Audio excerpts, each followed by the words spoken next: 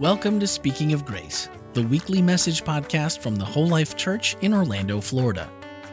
We're a multi-ethnic, multicultural, and multi-generational congregation committed to our mission of loving people into a lifelong friendship with God. We are committed to our vision of being a church without walls, fully engaged in serving the people of our community. Thank you for joining us as we continue Speaking of Grace. Have you ever had a dream that blended into your reality? In other words, you kind of go to sleep and you just keep you just kind of keep on going, like your dream just kind of takes over. This is literally the first dream that I can remember having. It probably happened somewhere between the age of 5 and 7, maybe. And my family was very devout, church-going people. So you're probably going to think right now I'm going to tell you a story about a dream I had about Christmas, all the beautiful, and kind of, but not really. So this dream said it happened between 5 and 7, and out the little window in the bedroom that I was in, about maybe half a mile away was a GE plant, and it was really lit up bright. And so it was like this bright light that would kind of come in through that window. So I kind of had my own built-in night light in that room. It kind of worked out pretty well. And I remember sleeping. I was on the top bunk, and I remember I was looking out trying to go to sleep, right? You like that. As a kid, it's so hard to go to sleep sometimes, right? You're just sitting there, you're like laying there trying to sleep, and I'm looking out the window. I'm looking at this light. And all of a sudden, the light starts coming closer to me. It's getting closer, and it's getting bigger, and it's getting bigger, right? And all of a sudden, it is an army of people out to get me because it is the last days. You know what I'm talking about? Like, if you grew up in the Christian tradition, you know what I'm talking about. It's the last days, right? It's like they're coming to get you, and it's this time of trouble, and the worst, and I'm not even going to go into the details of that dream because, this is Christmas time. But let me just say that I am 48 years old, and I still remember that dream. I still remember that happening. And it was because we were good church-going people, and the tradition I grew up in, they talked all the time about the horrors that were going to happen. And isn't it amazing that Jesus' first advent is joy to the world? It's the happiest time of the year. And Jesus' second advent is something worse than Halloween, right? I mean, it's like, I know parents that will not allow their children to trick or treat, but they'll let them read Fox's Book of Martyrs and be like, and that will be worse before Jesus comes back. I am one of those children. And my parents actually let me trick or treat. Mom, Dad, if you're watching this, I love you. You are amazing parents. And they really were. I'm being very serious about this. They were amazing parents. But that was the tradition I grew up in. That was the community that I grew up in. And it's interesting how the things that we grow up in will really, I remember never wanting my children to have nightmares about Jesus coming back or something. I remember not. And so it, in some ways, has been a part of, as a pastor, when I started thinking, well, I'm going to have to start talking about, how do I want to talk about this so that kids don't have nightmares? And do I even want to talk about it at all? I mean, do we even have to, right? Let's just love Jesus, right? Yeah?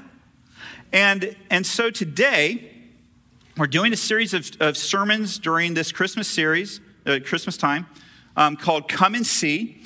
And I told you last week, what we're really talking about, though, is we're saying, what lessons can we learn from Jesus' first advent that will help us as we're looking forward to his second advent? And so that's the question I want to pose today. Do we just need to accept that Jesus' first advent was happy and joyful and the greatest time of the year?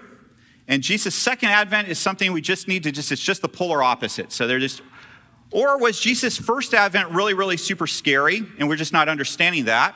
And something maybe we shouldn't have joy at this time of year. Maybe we should be afraid and have more sermons that were more scary because Jesus' second advent's that too. Or is there maybe something different? I find that Christians in general And it doesn't matter which denomination you come from. Every Christian group that I've come across has some kind of last day scary thing, whether your thing is like the Left Behind books, right?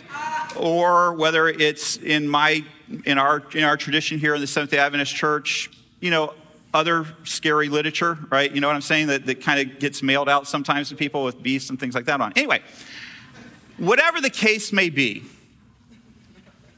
I find that Christians kind of tend to have two extremes on this topic. And I'd like to go to a non-Christmas movie to tell you the two extremes, The Lion King. The first group of Christians I will call the Mufasa Christians. See if you can figure out why. Now that's power. Tell me about it. I just hear that name and I shudder. Mufasa. Ooh. Do it again. Mufasa. Mufasa. Mufasa. Mufasa. These are the people who I feel like, because we're not supposed to watch horror movies as Christians, this let's talk about the last days. Oh, say it again. Oh, so scary. Oh, say it again. Last days. Oh. Right? It's like there's some kind of joy out of thinking about how horrible things may be, right? Mufasa Christians. Say it again. Ooh. All right. You know, if I'm in The Lion King, what the other group of Christians are, right? The other extreme? Yeah, you know that they are. Hakuna Matata. You can sing along if you want. Phrase. Hakuna Matata. Ain't no passing craze. It means no worries for the rest of your days. It's our problem-free philosophy. All right, some of you are bad Christians watching Disney movies. There we go. All right, you knew it. I was testing you.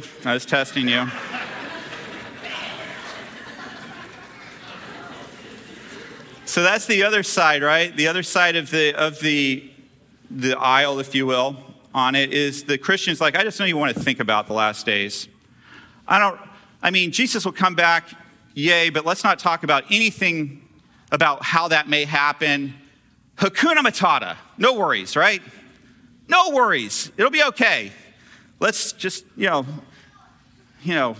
Revelation, Hakuna Matata. Matthew 24, Hakuna Matata. Jesus made a little mistake when he started talking, and just let's not worry about that stuff. Let's just kind of move on. So family, here's the problem with both approaches to this. And the funny thing is that they actually lead to the same place. Whichever side you're on, it actually leads to the same place.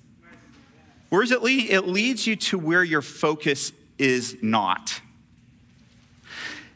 If you're and can we just recognize there's people all over the spectrum here, right? But if you're on the Mufasa side of things, your focus is on how horrible things are going to be.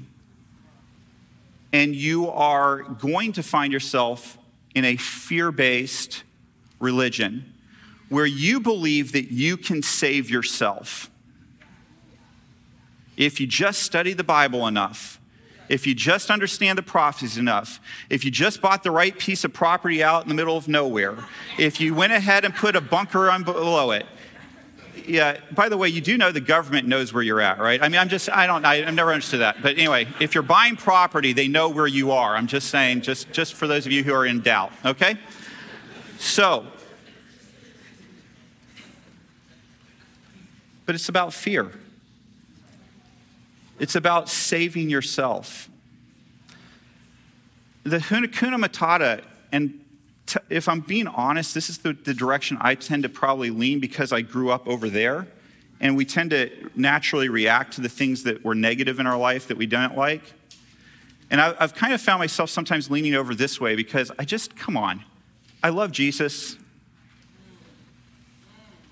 And so I'm afraid, going back to fear, I'm afraid that by taking the time to read God's word and studying that somehow God can't save me.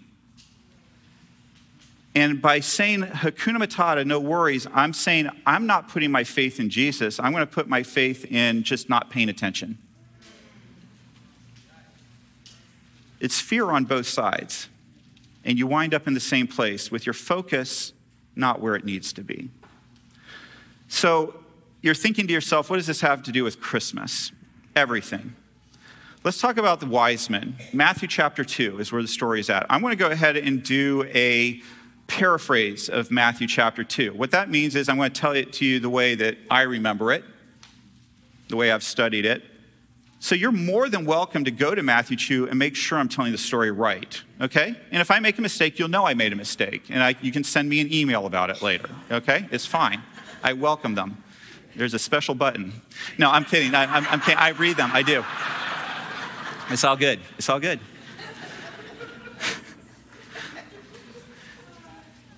Matthew chapter 2, we find that Magi, we often call them the wise men, but I'm going to use the word Magi. Magi show up from the east. These are people who are intellectuals. These are people who study the stars. I told you last week, astrologers. These are people who the Jewish people and Christian people today would have considered pagans. That's the little title we would have put on them. And these Magi show up in Jerusalem and they say, we're here to worship the new King of the Jews.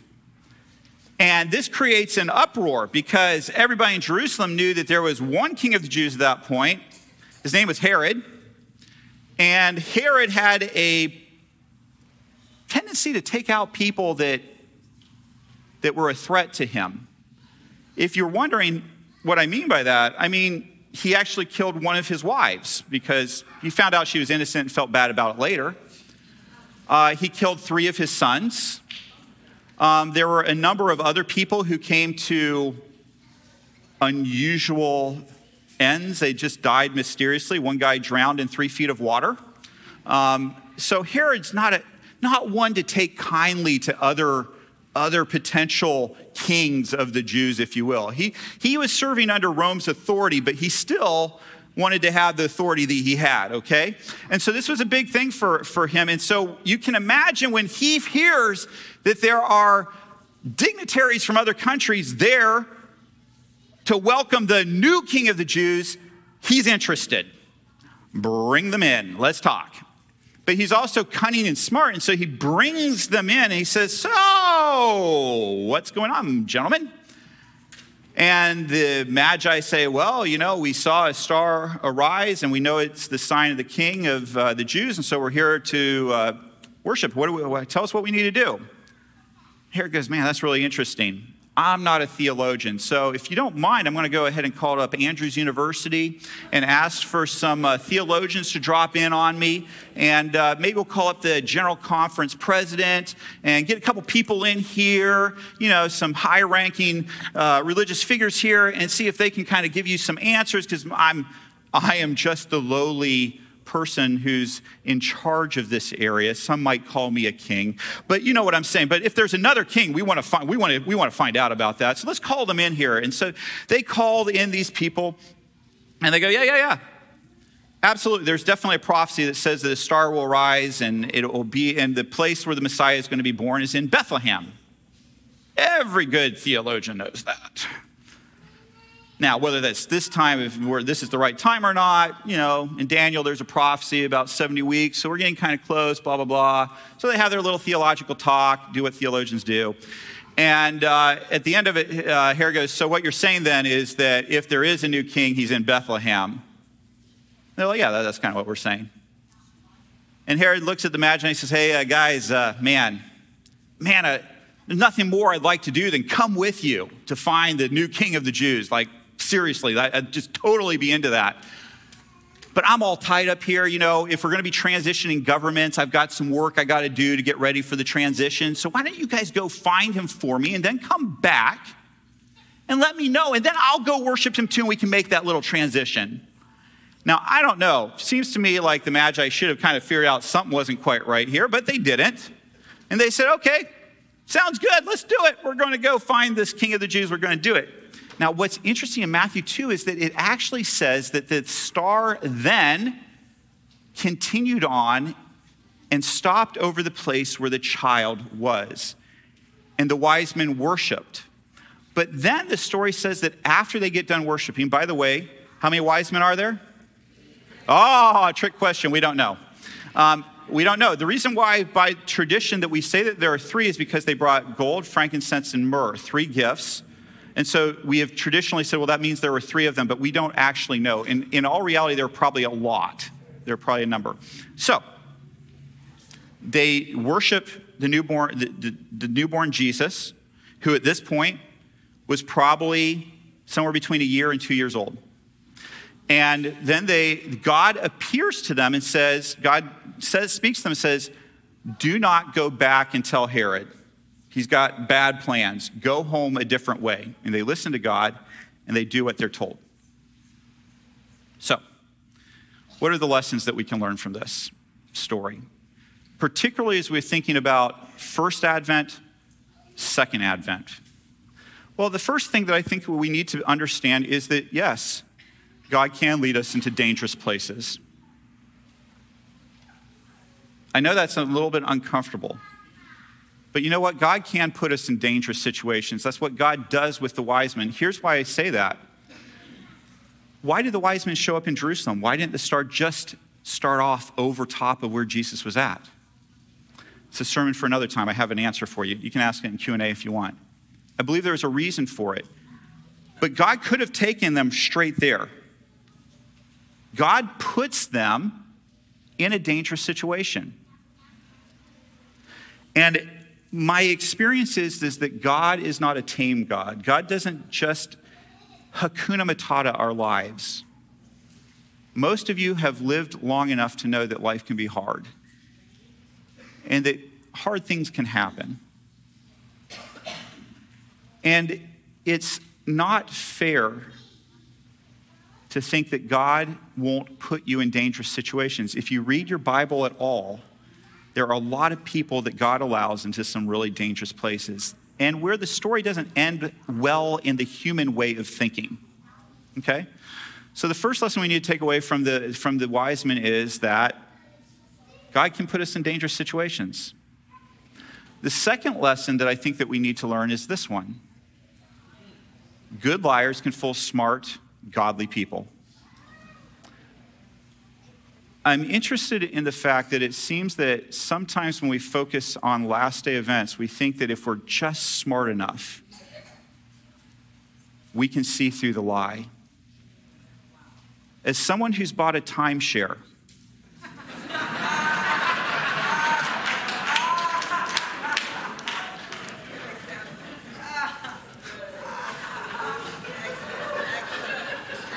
you know what I'm saying.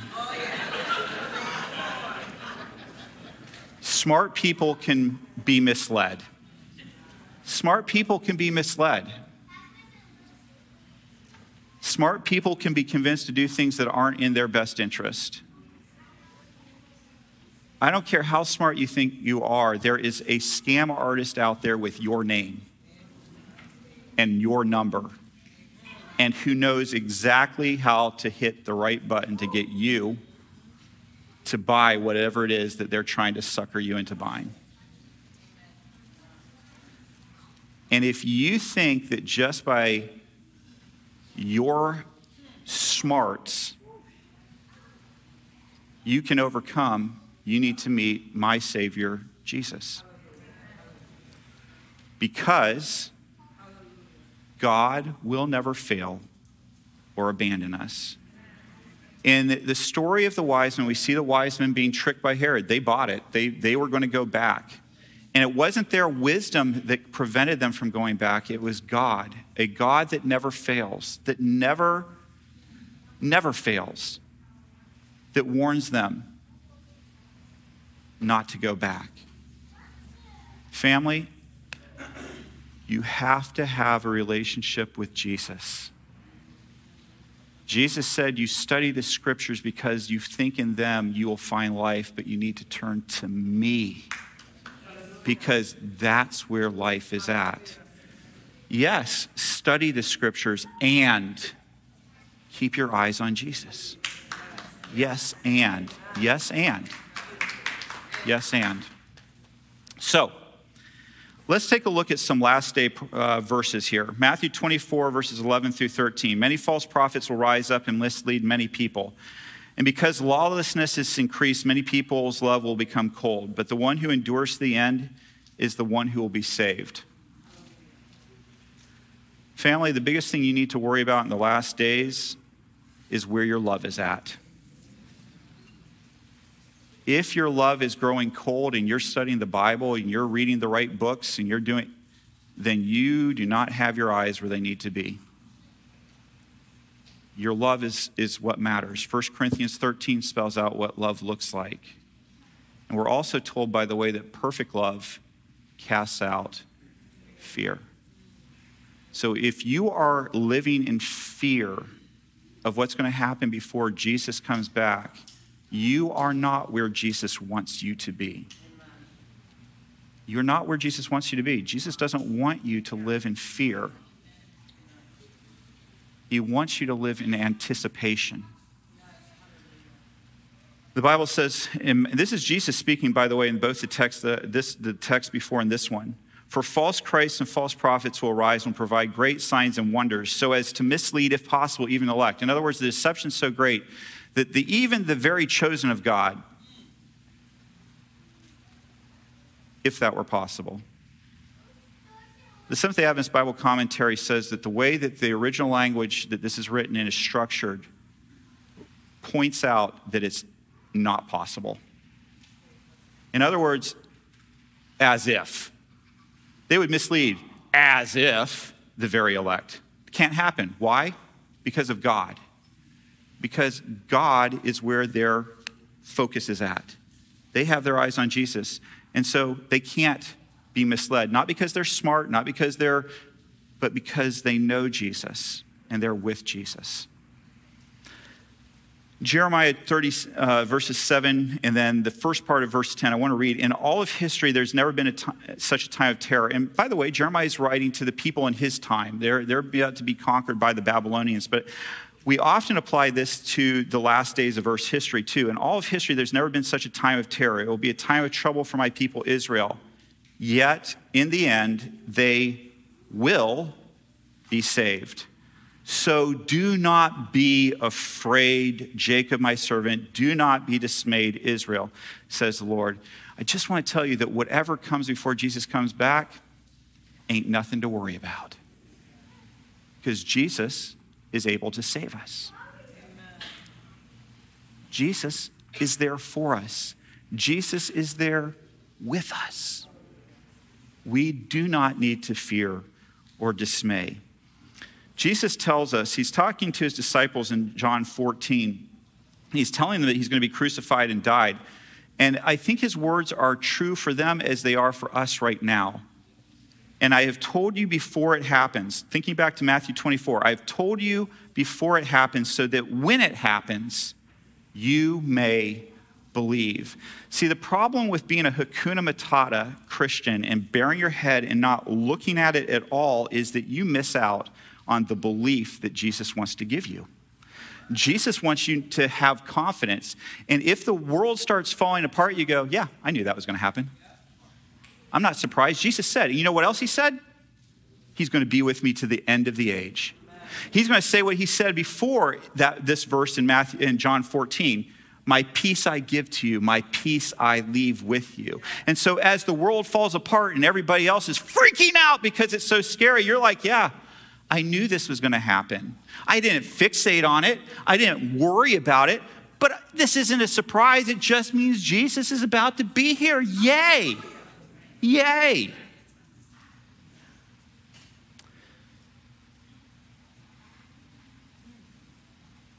For those of you who have experienced childbirth, and it was funny, after first service, I actually saw somebody who is due next week. And they said, it's shocking how many people want to come up and tell you how awful childbirth is. Because I had made the comment, it's like, is that really what you want to be focusing on when you're having a baby? I mean, like, you get pregnant, you think, oh, well, there's going to be a baby, but man, the childbirth is going to be horrendous. It's going to be awful. Let's talk about tearing, and let's talk about like pain, and let's talk. Nobody wants to do that. And yet you'd be foolish if you didn't do a little education. If you didn't say, what's the right prenatal care to make sure that I have a healthy baby? What are some breathing techniques that could be helpful during childbirth? What are my medical options? What hospital do I want to have this baby at? But if you just go, Hakuna Matata, the baby will come out. Oh, it will. But it'll be a lot worse than it had to be. Family, Jesus' second coming, let's focus on the joy. Let's focus on Jesus coming back. Let's focus on the baby in the manger that was nailed to a cross and died so that you and I could have eternal life, but was raised to life that assures me of eternal life. So I don't have to be afraid and fear what's going to come in the future, but I can live in the peace and knowledge that the one that suffered for me will see me through anything I possibly could go through. I want to leave you with this Bible mashup. It's from Jeremiah 29, Deuteronomy 31, and Matthew 7. I've just mashed them all together, so here it is. Now here it is. I forgot to put my glasses on. I can't read the words in the back now, so anyway.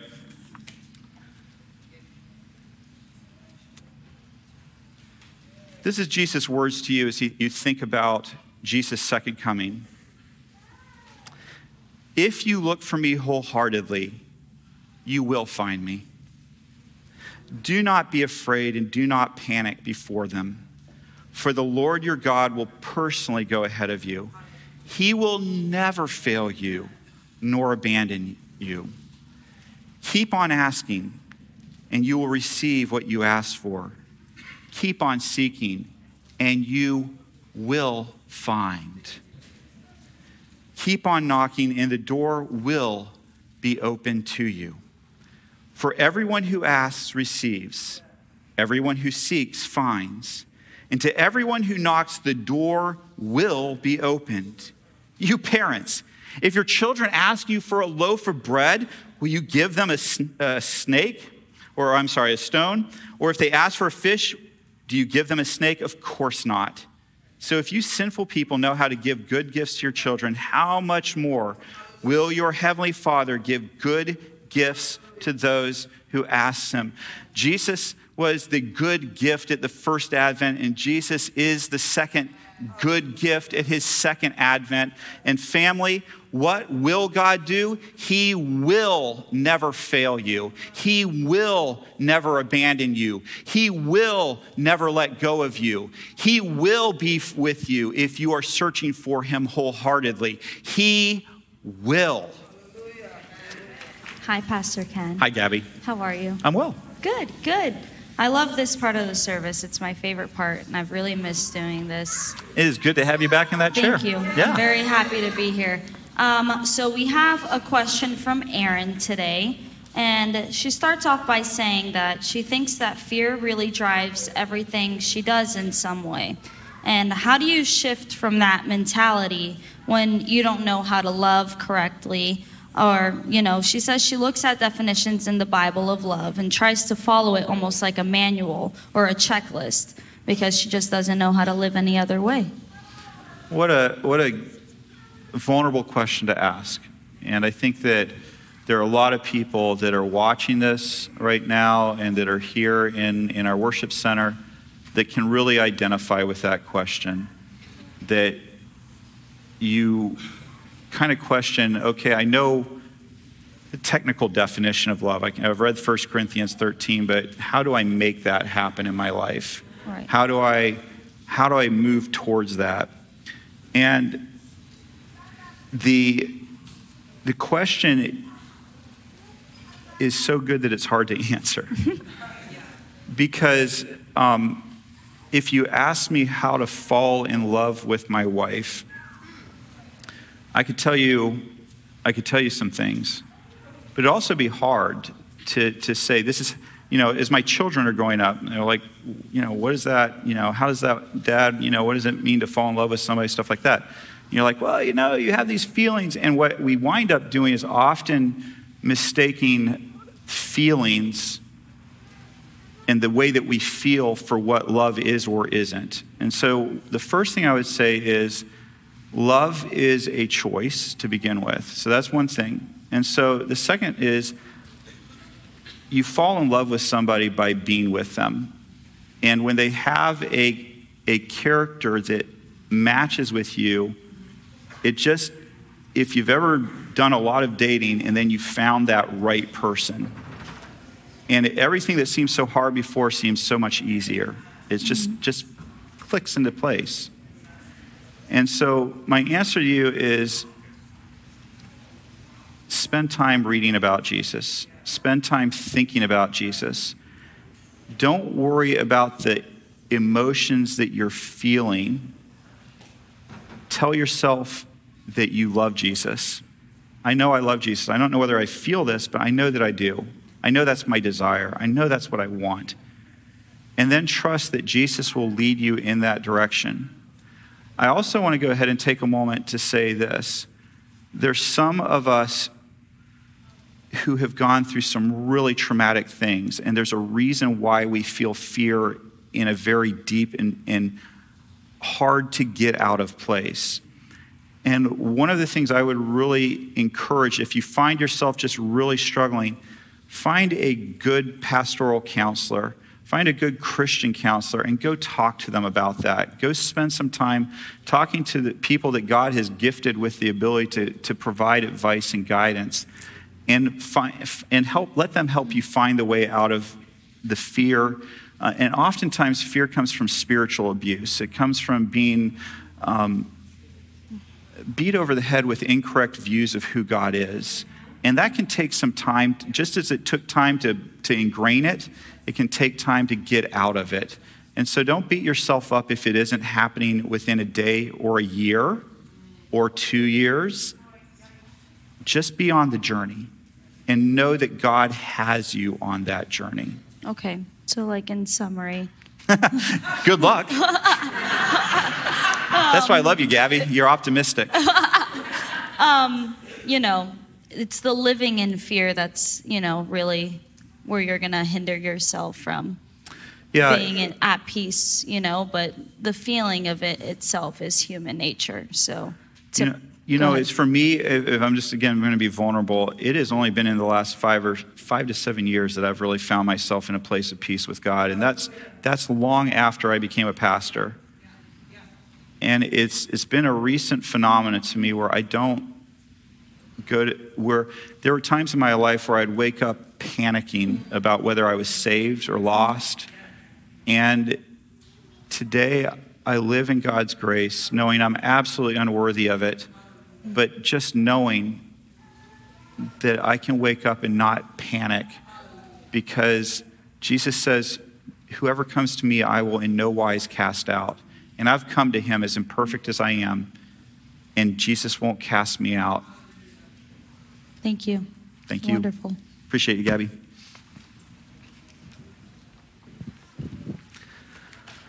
All right, family. It's been a good Sabbath with you so far. We have more to come today, though.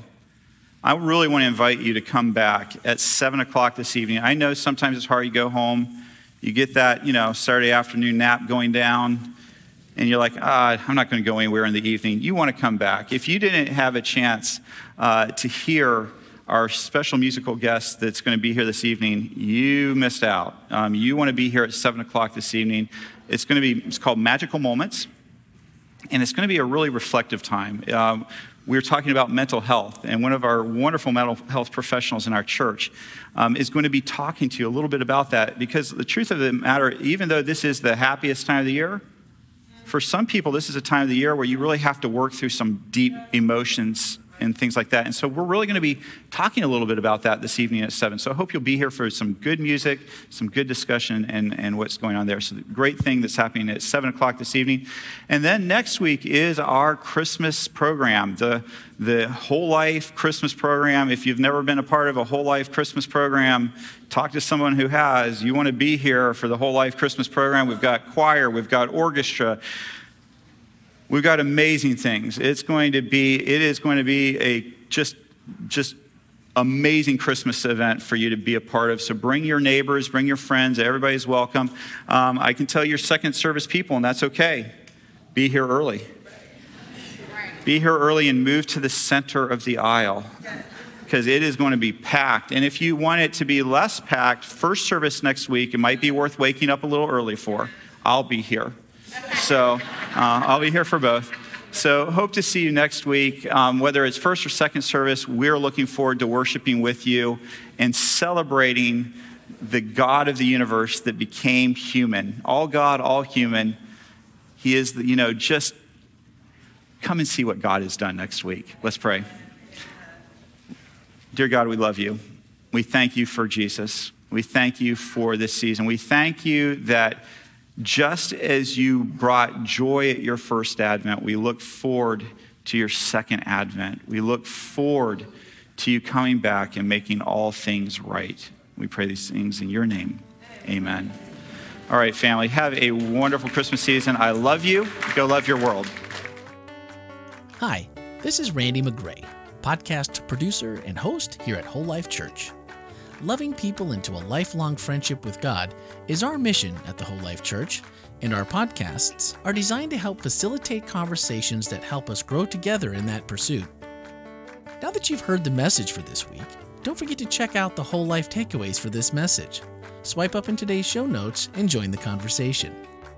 Speaking of conversations, each Wednesday morning we take a closer look at the week's message. That's right, the one you just listened to. We discuss practical ways to apply spiritual lessons and ask honest questions about the issues we face as Christians, all focused through the lens of grace. Your voice is a welcomed addition to that conversation.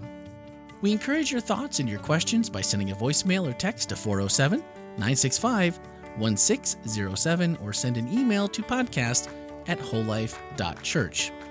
You can find everything podcast related on our website, wholelife.church/podcast. And plan on spending every Tuesday evening and Wednesday morning with us as we bring you the Whole Life Church inspiration you love straight into your headphones. Thanks for listening, and have a great week.